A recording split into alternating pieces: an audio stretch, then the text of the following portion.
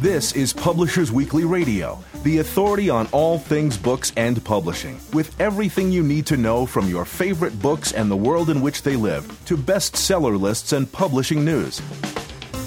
Here's the inside story on your favorite story.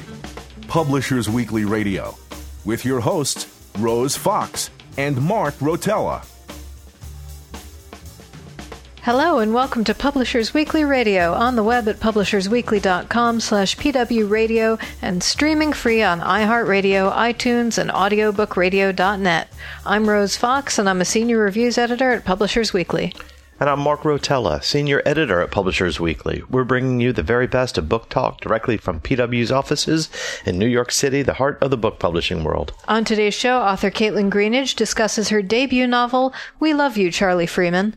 Then PW senior writer Andrew Albanese takes us to the Public Library Association Conference. But first, here's a sneak peek at next week's Publishers Weekly bestseller list powered by Nielsen BookScan.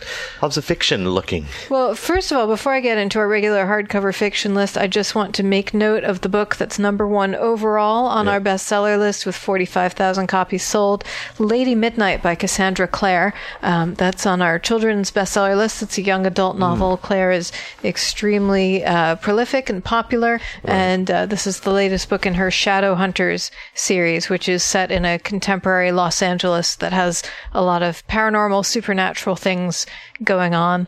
Our review says that the Shadowhunter universe, which was gradually revealed in 9 previous novels, is complex, jargon-rich, and a bit unwieldy, but Claire's well-developed protagonists, pell-mell action sequences, complicated family dynamics, and fascinating magic system continue to engage. Oh, wow. So she's got a huge following, and they've pushed her all the way at the top of the list. Wow, fantastic. Well done, Cassandra Clare.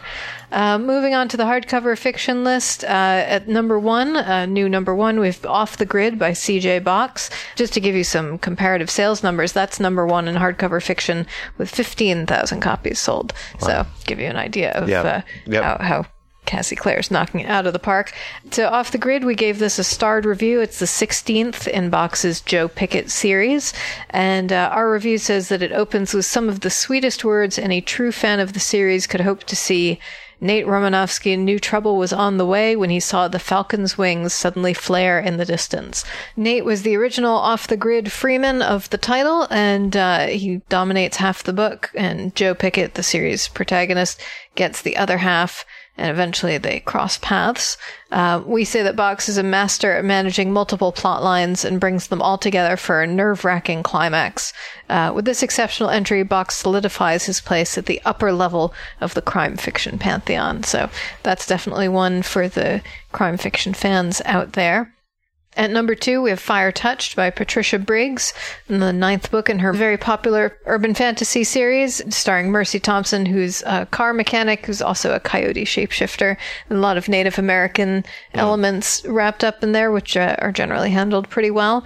And her mate is an alpha werewolf, and they get to go hunt down a rampaging troll, and it's a lot of fun. Yeah. It's a lot of fun. There's a lot of good stuff going on in here. So we don't have a review of that one, but the series is generally very popular, very strong. Very nice to see that all the way up at the top of the list there. Number 5, more crime fiction, The Steel Kiss by Jeffrey Deaver, the 12th book in the Lincoln Rhyme series. Lincoln Rhyme is a forensic expert, formerly of the NYPD. In this case, he's helping out an NYPD detective who happens to be his lover, and she knows that he's not technically working for the department anymore, but she needs him to lend his expertise. There are several entertaining subplots, and we say that convincing characters and an unexpected closing twist will remind readers why Deaver is one of today's top thriller writers. Similarly, just below that, number 6, Clawback, is an Ali Reynolds novel by J.A. Jantz. This is the 11th in the series. Ali Reynolds is a former Los Angeles newscaster, and one of those people who just tends to stumble into a lot of bad things happening. We say that this episode is unconvincing. Ali and her husband, who runs an investigative agency, leap into action in the middle of a murder investigation, and series fans will enjoy this highly personal case, but some plot developments strain credulity. It's at number 6. Moving down to number 7, another new book on the list, The Waters of Eternal Youth by Donna Leon. This is another mystery novel. It seemed to be very popular this week. It's the 25th outing for her Venetian police inspector, Commissario Guido Brunetti. Wow, I had no idea that she had that many. 25. Wow, that's, yeah. And all in Venice. All in Venice. Yeah. Vanetti is trying to figure out whether a 15-year-old fell into a canal or was pushed. In classic amnesia subplot, hit on the head, has no idea. Right. And so they have to figure out what happened. The only witness claimed that he saw a man push her, but he was drunk and forgot his testimony the following day. So no comments there about Italian stereotypes. But we say that fans new and old should appreciate this escape into Brunetti's elegant, sophisticated, and troubled Venice. I wanted to make note of one more book all the way down at number 25. What is Not Yours is Not Yours. This is the first short story collection from Helen Oyeyemi, who is known for most recently for the novel Boy Snowbird. We had her on the radio show when that came out. She was a lovely interview. So in her first collection, her short stories conjure present-day Europe made enticingly strange by undercurrents of magic and populated by ghosts, sentient puppets, and possible witches, alongside middle-aged psychiatrists, tyrants, and feminist undergrads. So nice range of stories and concepts there. And we say that readers will be drawn to her contagious enthusiasm for her characters and deep sympathy for their unrequited or thwarted loves. That's at number 25. Very nice to see her making it onto our top 25 list. 1,700 copies sold, which is a very nice first week for a collection. Most collections would hope to sell that many copies overall. Yeah, it definitely is impressive. Very, very impressive. And that's what we've got in fiction. How about over in nonfiction? So we've got continuing to see a trend in business books and self-help books. And number 5, which is our highest debut, Sprint, How to Solve Big Problems and Test New Ideas in Just 5 Days. This is by Jake Knapp, a designer, with John Zaratsky and Braden Kowitz. In our review, we say his designer Knapp recounts in the preface to this helpful business guide, he spent years feeling unhappy at work. Most of the time, it was spent on the least important things. So he went to work at Google, and he encourages readers to focus on the work that matters most. And we close this review with this workbook is a solid guide to getting unstuck and generating your next great idea. So, and we've seen several of these books come up about looking at work, seeing what works for you, and just taking time to think about it. And more books on creativity, not just simply business, doing business efficiently. Right. Which is what this next book is, Smarter, Faster, Better, The Secrets of Being Productive in Life and Business. So this is a little bit of a counterpart to that. Is this one? That one is saying, take your time, take a look, focus on the work that matters most to you. This one says, be smarter, faster, and better being productive. So you've got two different types of books with that'll appeal maybe to two different kinds of readers. Charles Duhigg, and this is number 7. Duhigg is the author Power of Habit, and here he shares his conversations with productive people in this manual for increasing productivity. We see that narrative can feel like one underanalyzed anecdote after another, but his accessible prose comes across as appropriate for the subject matter, since it ensures that his points about behaving proactively can be absorbed quickly and easily. So, depending what your bent is, faster, productive, or just taking the time to let things settle in. I feel like it's sort of half which work to do and half how to do it. So you could possibly even read the two books side by side and see if there's a way to merge their philosophies, or read them at the same time for maximum efficiency. Yeah, right, exactly. Number 14, How to Be Here by Rob Bell, who's the author of Love Wins. We say this in this penetrating book. He explores the importance of focusing on the moment in order to create a fulfilled spiritual life. And this was inspired by a 2000 boating accident that left Bell with a concussion and memory loss. And during this time, he had an epiphany, which was basically the present moment is where the joy and depth of life reside. So this is at number 14, more inspirational. Then we have from Convergent, it's called Righting My Wrongs, Life, Death, and Redemption in American Prison by Shaka Senghor. In this inspiring book that gives hope for those who believe in the redemption of the incarcerated, Senghor, having served a lengthy sentence after pleading guilty to second-degree murder, proves to be the exception to the rule that the majority of ex-cons return to prison. So he talks about his coming from a middle-class neighborhood on Detroit's east side. He was an honor roll student with physician dreams, and just talks about his life and where it went off and how he got it back on track. So and that's at number 25. And finally, we have cookbook author Padma Lakshmi, Love, Loss, and What We Ate, a memoir. We don't have a review of this one, but the blurb here says, a vivid memoir of food and family, survival and triumph. The book traces the arc of Padma Lakshmi's unlikely path from an immigrant childhood to a complicated life in front of the camera. So this is at number 37, and this is something a lot of people have been waiting for, especially foodies. Well, that sounds like a nice range of offerings. Now I'm trying to figure out how you could be here now, smarter, faster, better. Maybe it doesn't work. I don't know. You're a very American approach. Yeah, right, exactly. I'm Rose Fox. And I'm Mark Rotella, and this is Publishers Weekly Radio. Next up, Caitlin Greenidge tells us what happens when an ordinary family adopts a chimpanzee. We'll be right back. I'm Lee Eisenberg, author of The Point Is, and you're listening to Publishers Weekly Radio. I'm Mark Rotella. And I'm Rose Fox, and you're listening to Publishers Weekly Radio, direct from the PW offices in New York City. Today, we've got Caitlin Greenidge on the line. Her new book is We Love You, Charlie Freeman. Hi, Caitlin. So glad you could join us. Thank you for having me. So, if you could, give us just a quick overview of what the novel's about. Sure.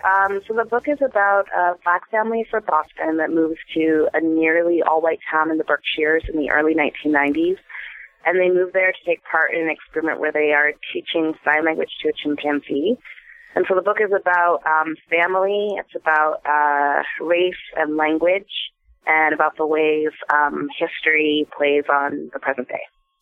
So tell us about the Freeman family and their connection to this, the Tony B. Institute, which is what I imagine the reason for their move to the Berkshires. Sure. So the Freeman family, they are made up of Laurel and Charles Freeman, and then they have two daughters who are 14 and 9 when the book begins, Callie and Charlotte. And they decide to embark on this experiment at the Tony B. Institute as sort of a great family adventure, or some members of the family, the Laurel, the mother, and her youngest daughter, Callie, are pretty optimistic about it. Charlotte, who's the first narrator in the book as you start reading, is a little bit more skeptical. And as the book goes on, you realize, or you start to learn the different reasons that members of the family are involved in the experiment and the different feelings that they all have about it. And what's the Tony B. Institute? The Tony B. Institute, it's an institute that I made up for the novel that is sponsoring this experiment. And they're supposedly dedicated to great ape research. They are an institute who is privately funded by an heiress. She's like a kind of old school Yankee heiress, and she desperately wants to prove that chimps are capable of language, have a language, and understand language. And so she's been trying to prove this for the past 60 years by the time the Freemans joined the experiment. And so she's really desperately hoping that this family will be able to help make her life work. So how does a family from Boston, two parents, two fairly young kids, get involved in this particular experiment? What draws them into it and makes it appealing to them?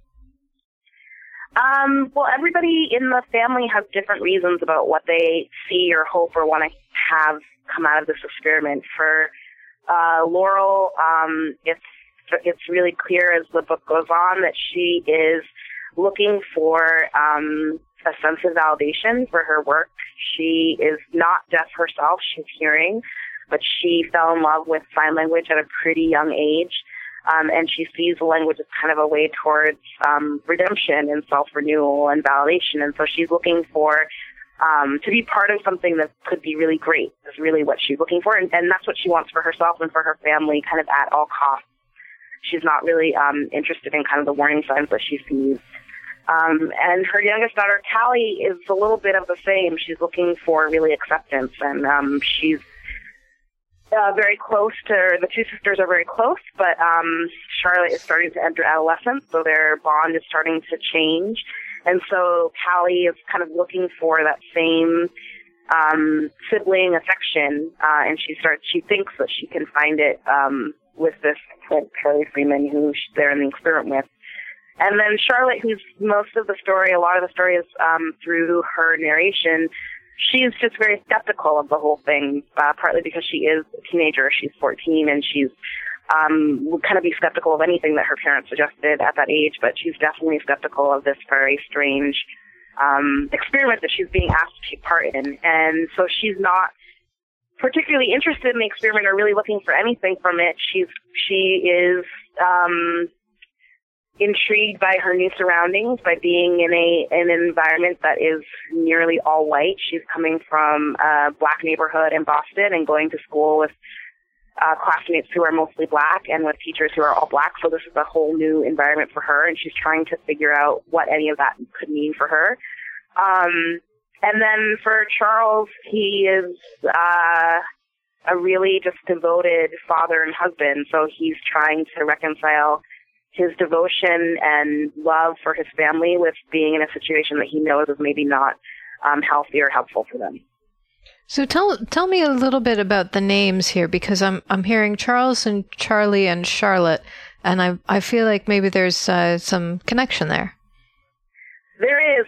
It was mostly just for a joke at the start of the book, which is that they gave the chimp Charlotte's same name, that they named the chimp after her, and the parents make this joke to try and mollify her and make her feel a little bit better about not wanting to move there, and she's really offended by that, as I think any 14-year-old would be. And so, but Charlie is named after her father, and the chimp is named Charlie in tribute to her.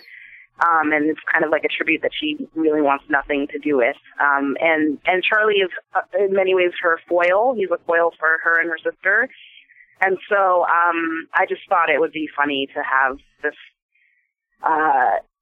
animal who she really just is not interested in being a part of saddled to her with the similar name for most of the book. So I'm intrigued by, as you had said, that the mother had learned sign language at a young age, and no one in the family is deaf. And there is this play that, or at least you talk about what language is. What is language to Laurel? Well, for Laurel, I think language is something to be distrusted. So she's a character who has grown up in Maine, being the only black family in a 100-mile radius, is how she explains it to her children. And in that environment, just always being distrustful about what her neighbors and her classmates and her teachers' words to her actually are meaning, and where are people actually really trying to communicate with her, and where is she kind of being excluded. And then also she doesn't really feel a connection with other black people that she meets when she's a young kid, because most of them are coming as tourists to this town to see her and her family. And so she feels a bit of alienation there, and she doesn't really feel like their use of language or words they're using to connect with her are making a connection. So she sees sign language, and because of the way that it's introduced to her, she sees sign language as a way to forge a real connection with other people, and to form a connection that doesn't really have to reference race or social hierarchies or social inclusion or exclusion.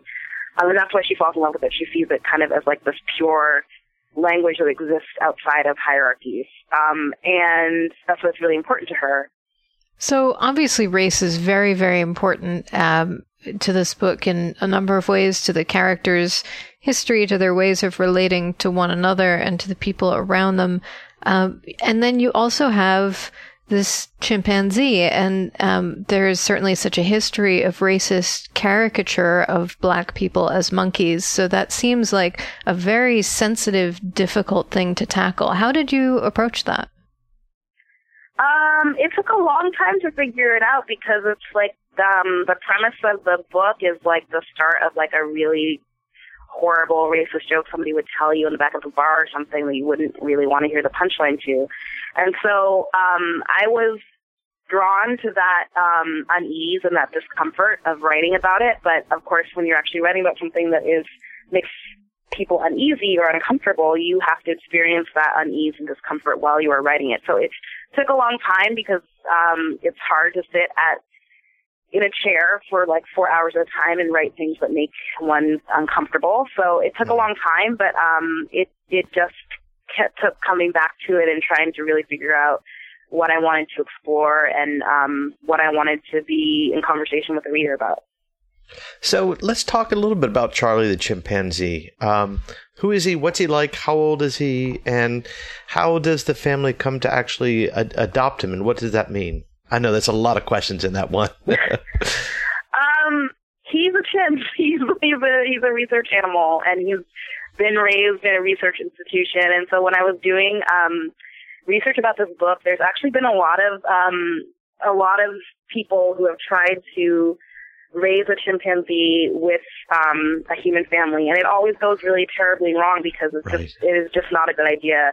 And chimps, as they grow older, like by the time they reach puberty, they are 5 times stronger than the strongest human man, or whatever number it is. I'm sure somebody will have a better idea than I do who actually studies apes, but it's just a really bad idea to have them, to try and integrate them into a human family environment because it's not sustainable over time. And they're also, they're animals who are really into social hierarchies. So, and they want to dominate a social hierarchy. So if they are raised with the human family, as they grow in that family, they start to look for the weakest members of the family who they're looking at as their social group. And then they'll start attacking those people to try and gain superiority over them. So when I heard that fact, I found that super, super interesting. But that's one of the reasons why, like, it's always a really bad idea to bring a chimp into your home and try and make it into a pet. But when I found out that fact, I found that really, really interesting, and I made me start to think about family dynamics, which is one of the things that I wanted to talk about in the book, and how families relate to each other. And so it really kind of shaped how he, as a character, was going to fit in with these other human characters in the book. And I should say, like, I'm not a very big animal lover, and not really like fascinated by animals or animal behavior. And so writing this he was kind of even though the book is called We Love You, Charlie Freeman, the book is not really about him. The book is about the human family and the humans around who are kind of reacting to him. And so, that's who he is, kind of his character in the book. And as you mentioned, the book is primarily narrated by Charlotte. How did you decide on her as the person to tell this very complex story? I wanted to one of the things that I wanted to think about was when families embark on something and nobody in the family is in agreement about what this experience actually means or why they're even going through this experience altogether. And so I wanted to tell this story, but I really wanted to tell it from the voice of a skeptic, and for her to be kind of alone in her skepticism of the family. So it made sense to have her be a teenage girl, and it made sense for her to kind of be the person narrating things. And in some ways, her skepticism serves her well and means that she's able to have really keen insight into what's going on with her family. And in other ways, her skepticism is really a block. Like, her skepticism means that she's never able to really understand why her mother is so drawn to this experiment and why her mother continues to do it, because her mother is operating out of a place of really kind of genuine interest and admiration and love. So I also kind of wanted to talk about that with the main character as well, kind of how skepticism can both serve a person and then also kind of block them from understanding connections that others are forming. So yeah, she started, and when I first started writing the book, I was really unclear about whether it was going to be in the first person or in a close third, and I went back and forth for a long time. And right now, it's written with Charlotte in the first person, but then really close third with the rest of her family, her mother and father and younger sister. So the reader gets to kind of see all sides of different incidents and different things happening in the book, and see kind of a deeper understanding of why the family members are reacting the way that they are to certain things that happen. We're going to take a quick break, but don't go away. Book lovers everywhere love Publishers Weekly Radio, now on iHeartRadio.com. PW Radio brings you the best of books and book publishing news. PW editors Rose Fox and Mark Rotella offer lively interviews with your favorite authors and conversations with new authors you'll want to get to know. I'm Rose Fox. And I'm Mark Rotella. Join the community of book lovers at PW Radio. Every Friday and now on demand at iHeartRadio.com. Welcome back. We're talking with Caitlin Greenidge, the author of We Love You, Charlie Freeman. She's telling us a little bit about the thought that went into the structure of the book. So in addition to Charlotte narrating, which sounds like it was something that you really worked hard on, what else did you do to design and construct the book as a narrative? Well, I tried to map out kind of the timeline of the book. I'm a really big fan of plot in novels. I love novels that have plot and that pay attention to plot. And so just making sure the plot was really tight and moving the plot forward was really important for me. And also it was like a new skill, too, to try. I'd never written a novel before, so I wanted to see if I could actually do it. All of this to say, like, I mapped out a timeline of how I kind of wanted all these different timelines to exist in the novel. So part of it takes place in the early 1990s, and then there are sections that take place in the 1920s in the Berkshires and then also in the Belgian Congo. So I kind of wanted all of those timelines and stories and voices to come together into one coherent piece. So it took a while to kind of shuffle where things were placed and how things fed into each other and how different sections could be in conversation with each other across the book. So I'm intrigued about what you had said earlier about Charlie, about how chimpanzees, how you bring them into a human family is just never works out. Can you give us a little anecdote or describe a situation where or how Charlie either made the family react in a certain way, either the children or positively or negatively, something how he was a catalyst for a family dynamic? Sure. I mean, I think there's a part in the book where he recognizes where Charlie is looking at himself in the mirror, and he comes to the realization, or it's hinted at that he's come to the realization that the reflection in the mirror that he sees of a chimpanzee is actually himself. And then he kind of has a freak out and he reacts really violently. And Laurel, the mother, is entirely sympathetic to Charlie as a chimpanzee and is kind of excusing his behavior and is saying that there's nothing kind of to worry about. It's really her fault that this happened. Which actually is probably you can't really blame an animal for that happening. So she is kind of in the right in that moment. But for Charles, the father, it puts him on edge and it makes him kind of realize how physically dangerous it is for his kids to maybe be involved in this. And then for Callie, the youngest daughter, it just makes her kind of love and want to be closer to this animal and kind of she subconsciously sees herself in some of the things that he's experiencing. And then for Charlotte, she is just kind of more confused, I guess, and also kind of disgusted by his reaction and by the violence that he engages in. So they all have different real reactions to what he does, and their reactions kind of change over time in the book. But I should say, when I started researching this book, I read there's a lot of memoirs written by people who have chimps as siblings or who have tried to do this experiment.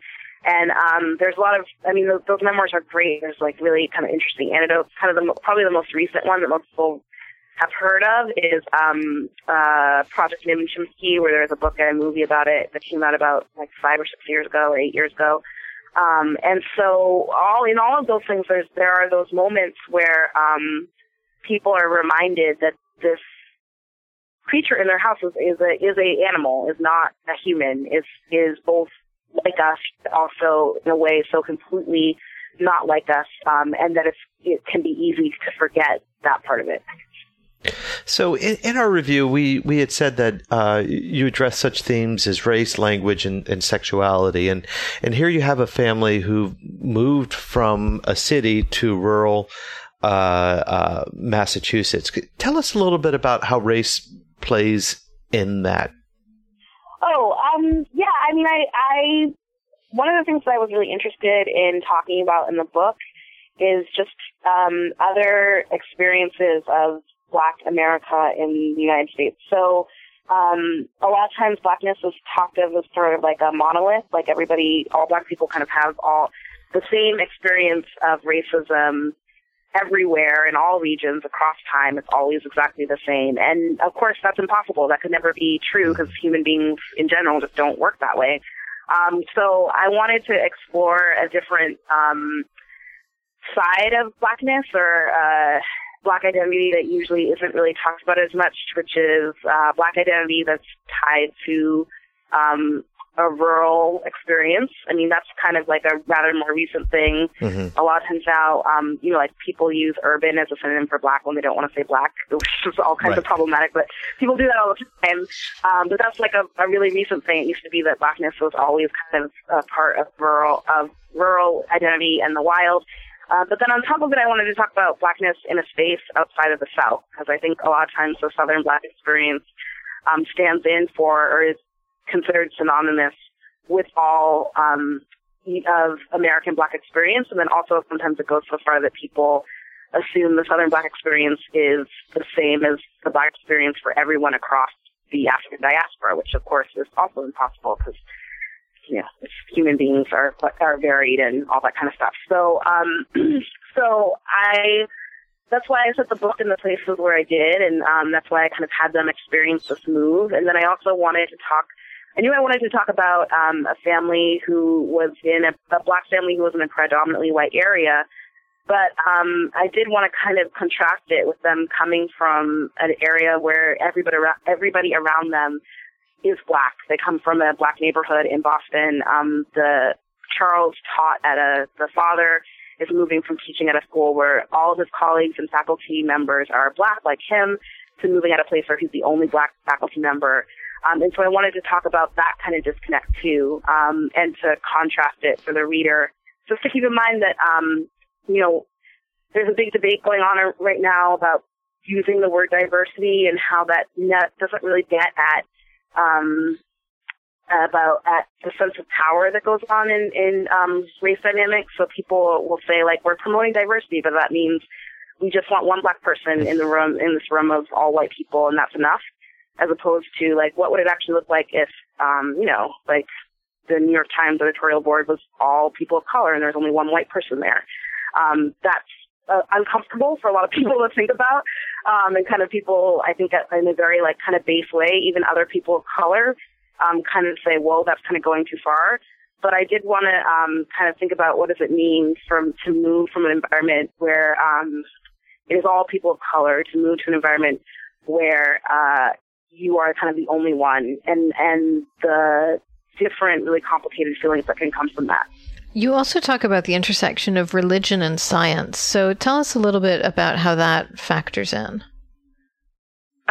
Sure. So there's a lot of kind of religious references in the book. So there is Nymphadora, she's part of the 1920s section, and she's a Black woman living in this town in the Berkshires, and she's part of this secret women's society of other Black women in the town that uses a lot of biblical language and biblical references as part of their bylaws. So part of it, I just really love that language of the King James Bible, and I'm not religious myself, but the few times that I did go to church, and my mother came kind of from a church tradition, been kind of taught to really revere that kind of really beautiful poetic language of that translation. And I just, sincerely kind of like that language and just really wanted to try my hand at a similar thing and to play with a lot of the different images and wording of that tradition. And then the other place that it comes up is that there's another section of the book that's told from the point of view of Julia Tonabee Leroy. She's the heiress who runs the Tonabee Institute, and she is in an interesting position because she's not a scientist, but she spent most of her fortune and really kind of staking her family's reputation on this scientific experiment. And when she's kind of trying to explain her decisions for doing this, she uses a lot of the words around or language around faith and belief. And she herself recognizes kind of the irony in that, but she really kind of believes that she has a real kind of she has a fanatic view of the world, and she almost kind of makes science her religion in many kind of flawed ways, and that's another thing that I wanted to play at with that section of the book. I imagine you must have some thoughts on religion and evolution as we are dealing with a chimpanzee. Sure. I mean, I think evolution is real. I mean, I don't know what else to say about it. And like I said, I was not raised religious, and the religious tradition that my family came from was one that saw science and religion kind of hand in hand, and that there wasn't really a conflict between the two. And it's kind of always I don't know, it shouldn't be a surprise, but I'm old enough to be alive and to see that creep of religious fundamentalism into and against science in a way that I don't think existed when I was probably in grade school, but now seems to just be part of our political discourse. And it's kind of really strange to see how that language has been normalized over the last 20 or 25 years. And I'm just curious about the future, about how if we can start to untangle that, hopefully, again. So tell us a little bit about your time at Hunter College's MFA program. How did that change your approach to writing? It didn't really change my approach to writing as much as it made me have more faith in myself as a writer, and that I had something kind of important to say. And then it also really, one of the reasons why I decided to do an MFA program is that I wanted to train myself to have the discipline to finish things, to really kind of work on things and finish things. And I didn't have that discipline on my own to work things through. And it gave me kind of the tools and also the hope and the faith to keep working on something as big as a novel, even when I'm outside of an MFA program, and even when I'm kind of away from hearing encouraging voices kind of every day, to work without that external validation for a few years that you need to work on a project and to finish it and to figure out what it's going to be, and just kind of training myself to work, to just keep working. So when you were going through the MFA, how did you bring that sense of discipline to your schoolwork that you were having trouble generating just writing a novel on your own?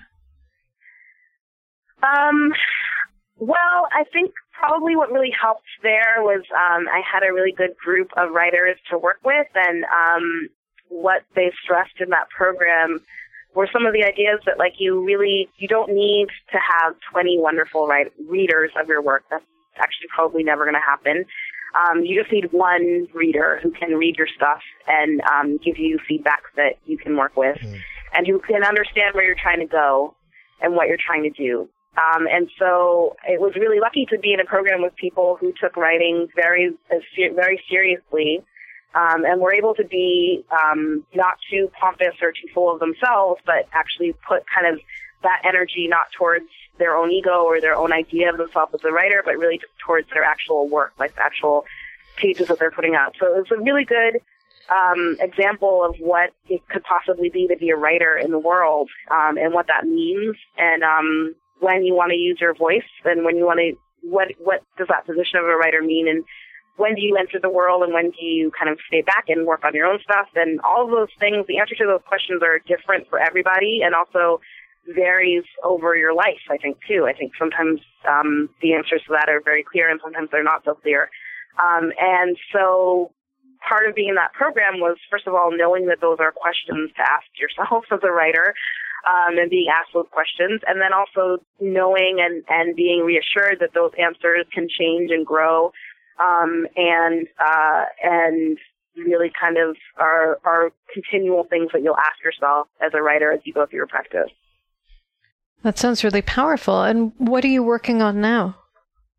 Right now I'm working on some personal essays, and I'm trying to start some other bigger projects. So yeah, I'm just trying to make sure that whatever I work on next doesn't take as long as this one took. So yeah, that's what I'm working on. How long did this one take you? It took about 8 years from starting it as a first-year MFA student and to now publication. Wow. And was a lot of that writing and rewriting or doing research or being stalled? A lot of that was writing and rewriting, and doing research along the way. Yeah, but mostly writing and rewriting. And what's your revision process like? Just revise until I'm not embarrassed by it. I don't know. That's pretty much it. I mean, just writing until it starts to sound right on the page and reading it out loud to myself over and over again until it sounds the way that I want it to sound. And try to make sure that I'm not relying on crutches or things that I've used in other places, and trying to write things that excite me and that keep me excited when I read them. That sounds like a great way to go about it. We've been talking with Caitlin Greenidge, and you can find her book, We Love You, Charlie Freeman, in stores right now. Caitlin, thank you so much for joining us. Thanks for having me. I'm Mark Rotella. And I'm Rose Fox, and this is Publishers Weekly Radio. Next up, PW senior writer Andrew Albanese talks about the Public Library Association Conference, so stay tuned. I'm Dookie Hong. And I'm Matt Rodbard. We're the authors of Koreatown, the Cookbook, and you're listening to Publishers Weekly Radio. I'm Rose Fox. And I'm Mark Rotella, and you're listening to Publishers Weekly Radio, direct from the PW offices in New York City. Every week we get insider info from Publishers Weekly editors and contributors. Today, PW senior writer Andrew Albanese is here to tell us all about the Public Library Association Conference. Hi, Andrew. Hello, Rose. Hello, Mark. It's very good to see you. So this is coming up. Tell us a little bit about where it is, when it is, what it is. Sure. It's coming up. That's right. In April 5th, I believe, April 5th to 9th in Denver, Colorado. So there'll be 8,000, 9,000 librarians and publishers descending, or I should say ascending to the Mile High City. I'll tell you a little bit about the Public Library Association. It's actually a division of the American Library Association. By far its biggest division. It has about 9,000 members total. And every 2 years, they hold their own meeting, and they sandwich it in between the ALA Midwinter meeting in January and the annual conference in June. So we have 3 library conferences, 3 major library conferences in the first part of the year this year.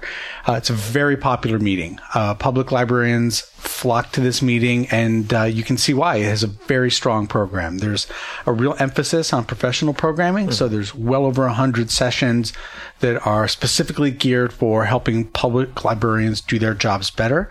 And in a poll taken among librarians who attended the last meeting in Indianapolis, I believe in 2014, 96% of those surveyed said that the program was outstanding. So wow. 96% of people don't like ice cream, or there's many things that don't get those high numbers. So it just goes to show you what a popular meeting it really is. Yeah. So tell us a little bit about some of those program items. I imagine that budgeting is always high on the list.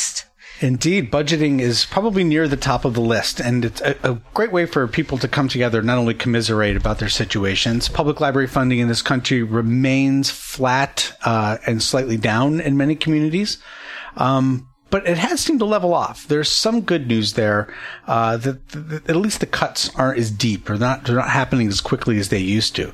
And in some communities, some funding has even begun to be restored. But there's a real push to do advocacy among public librarians. And when people get together at these meetings, they really come up with effective strategies to lobby their local lawmakers back home.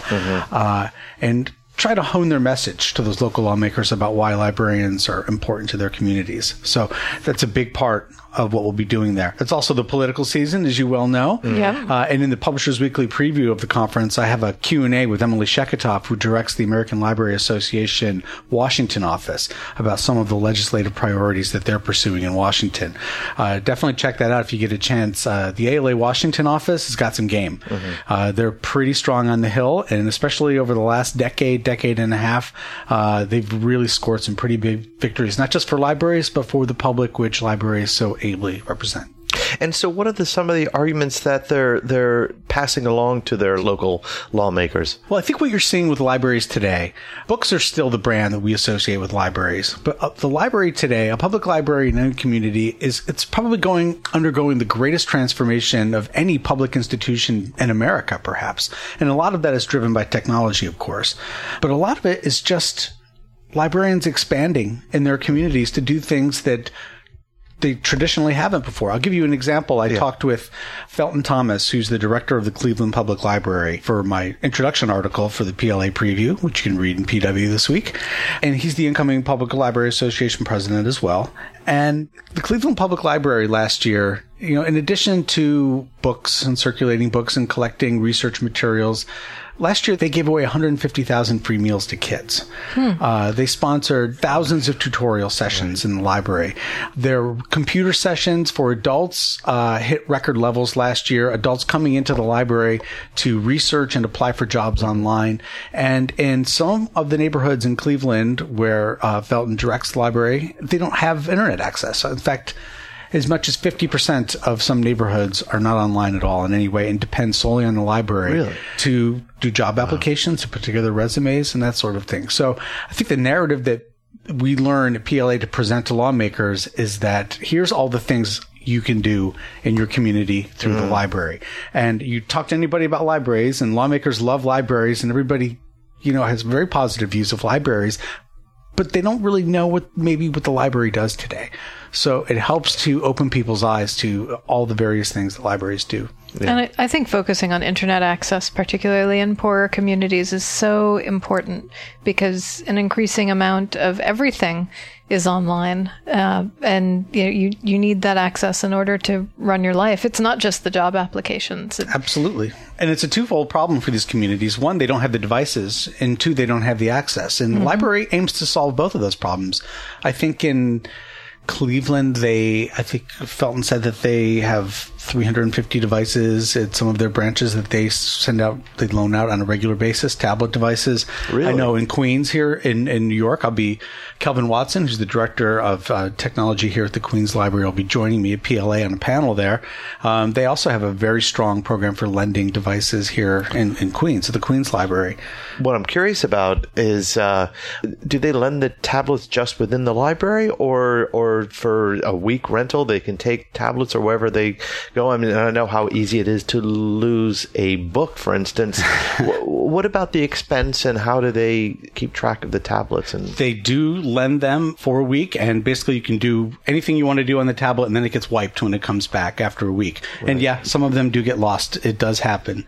But in that case, they just replace them. But by and large, the program does work. Yeah. That's amazing. So what else is going to be happening at PLA?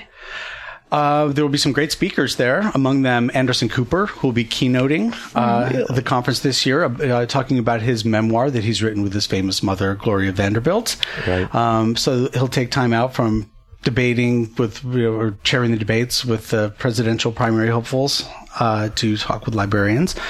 There will be a number of sessions and author signings on the show floor.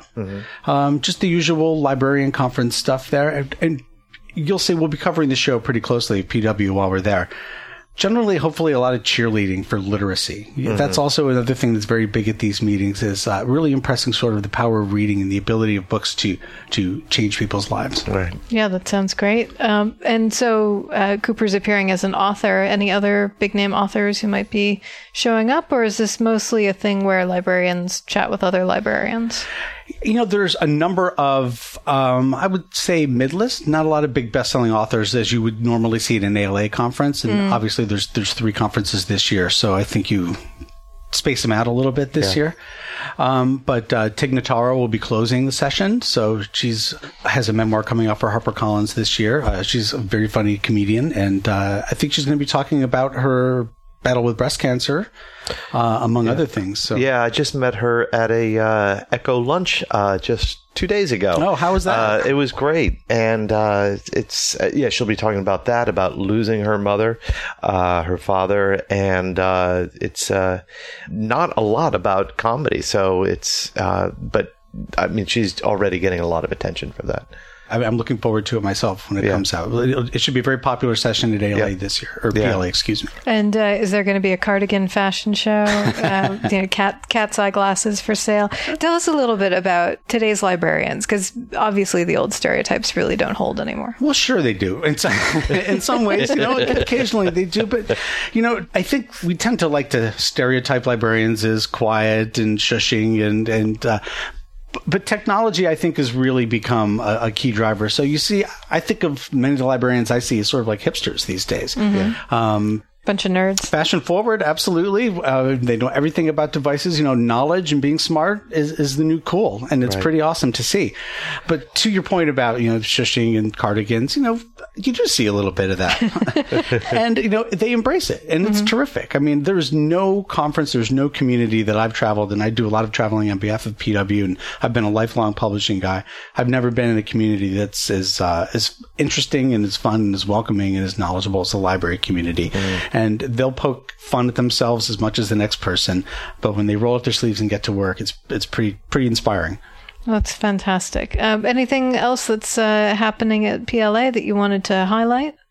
Let's see. Technology, books, author signings. No, I think I've pretty much hit it all there. Just to say that we will be covering the show in PW. You can read all our coverage online in PW, and check out the preview issue, which is out this week.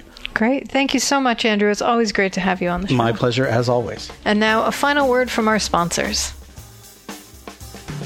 Hi, I'm Tom Hart, the creator of the book Rosalie Lightning, and you're listening to Publishers Weekly Radio.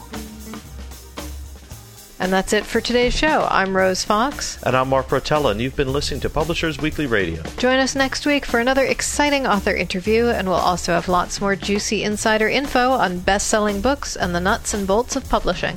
In the meantime, you can listen to this and every episode of Publishers Weekly Radio absolutely free at publishersweekly.com/pwradio. Subscribe to our podcast on iHeartRadio and iTunes, and hear every new episode streamed live on audiobookradio.net.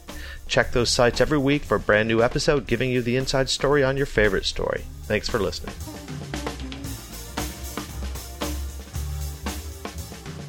You've been listening to Publishers Weekly Radio Show.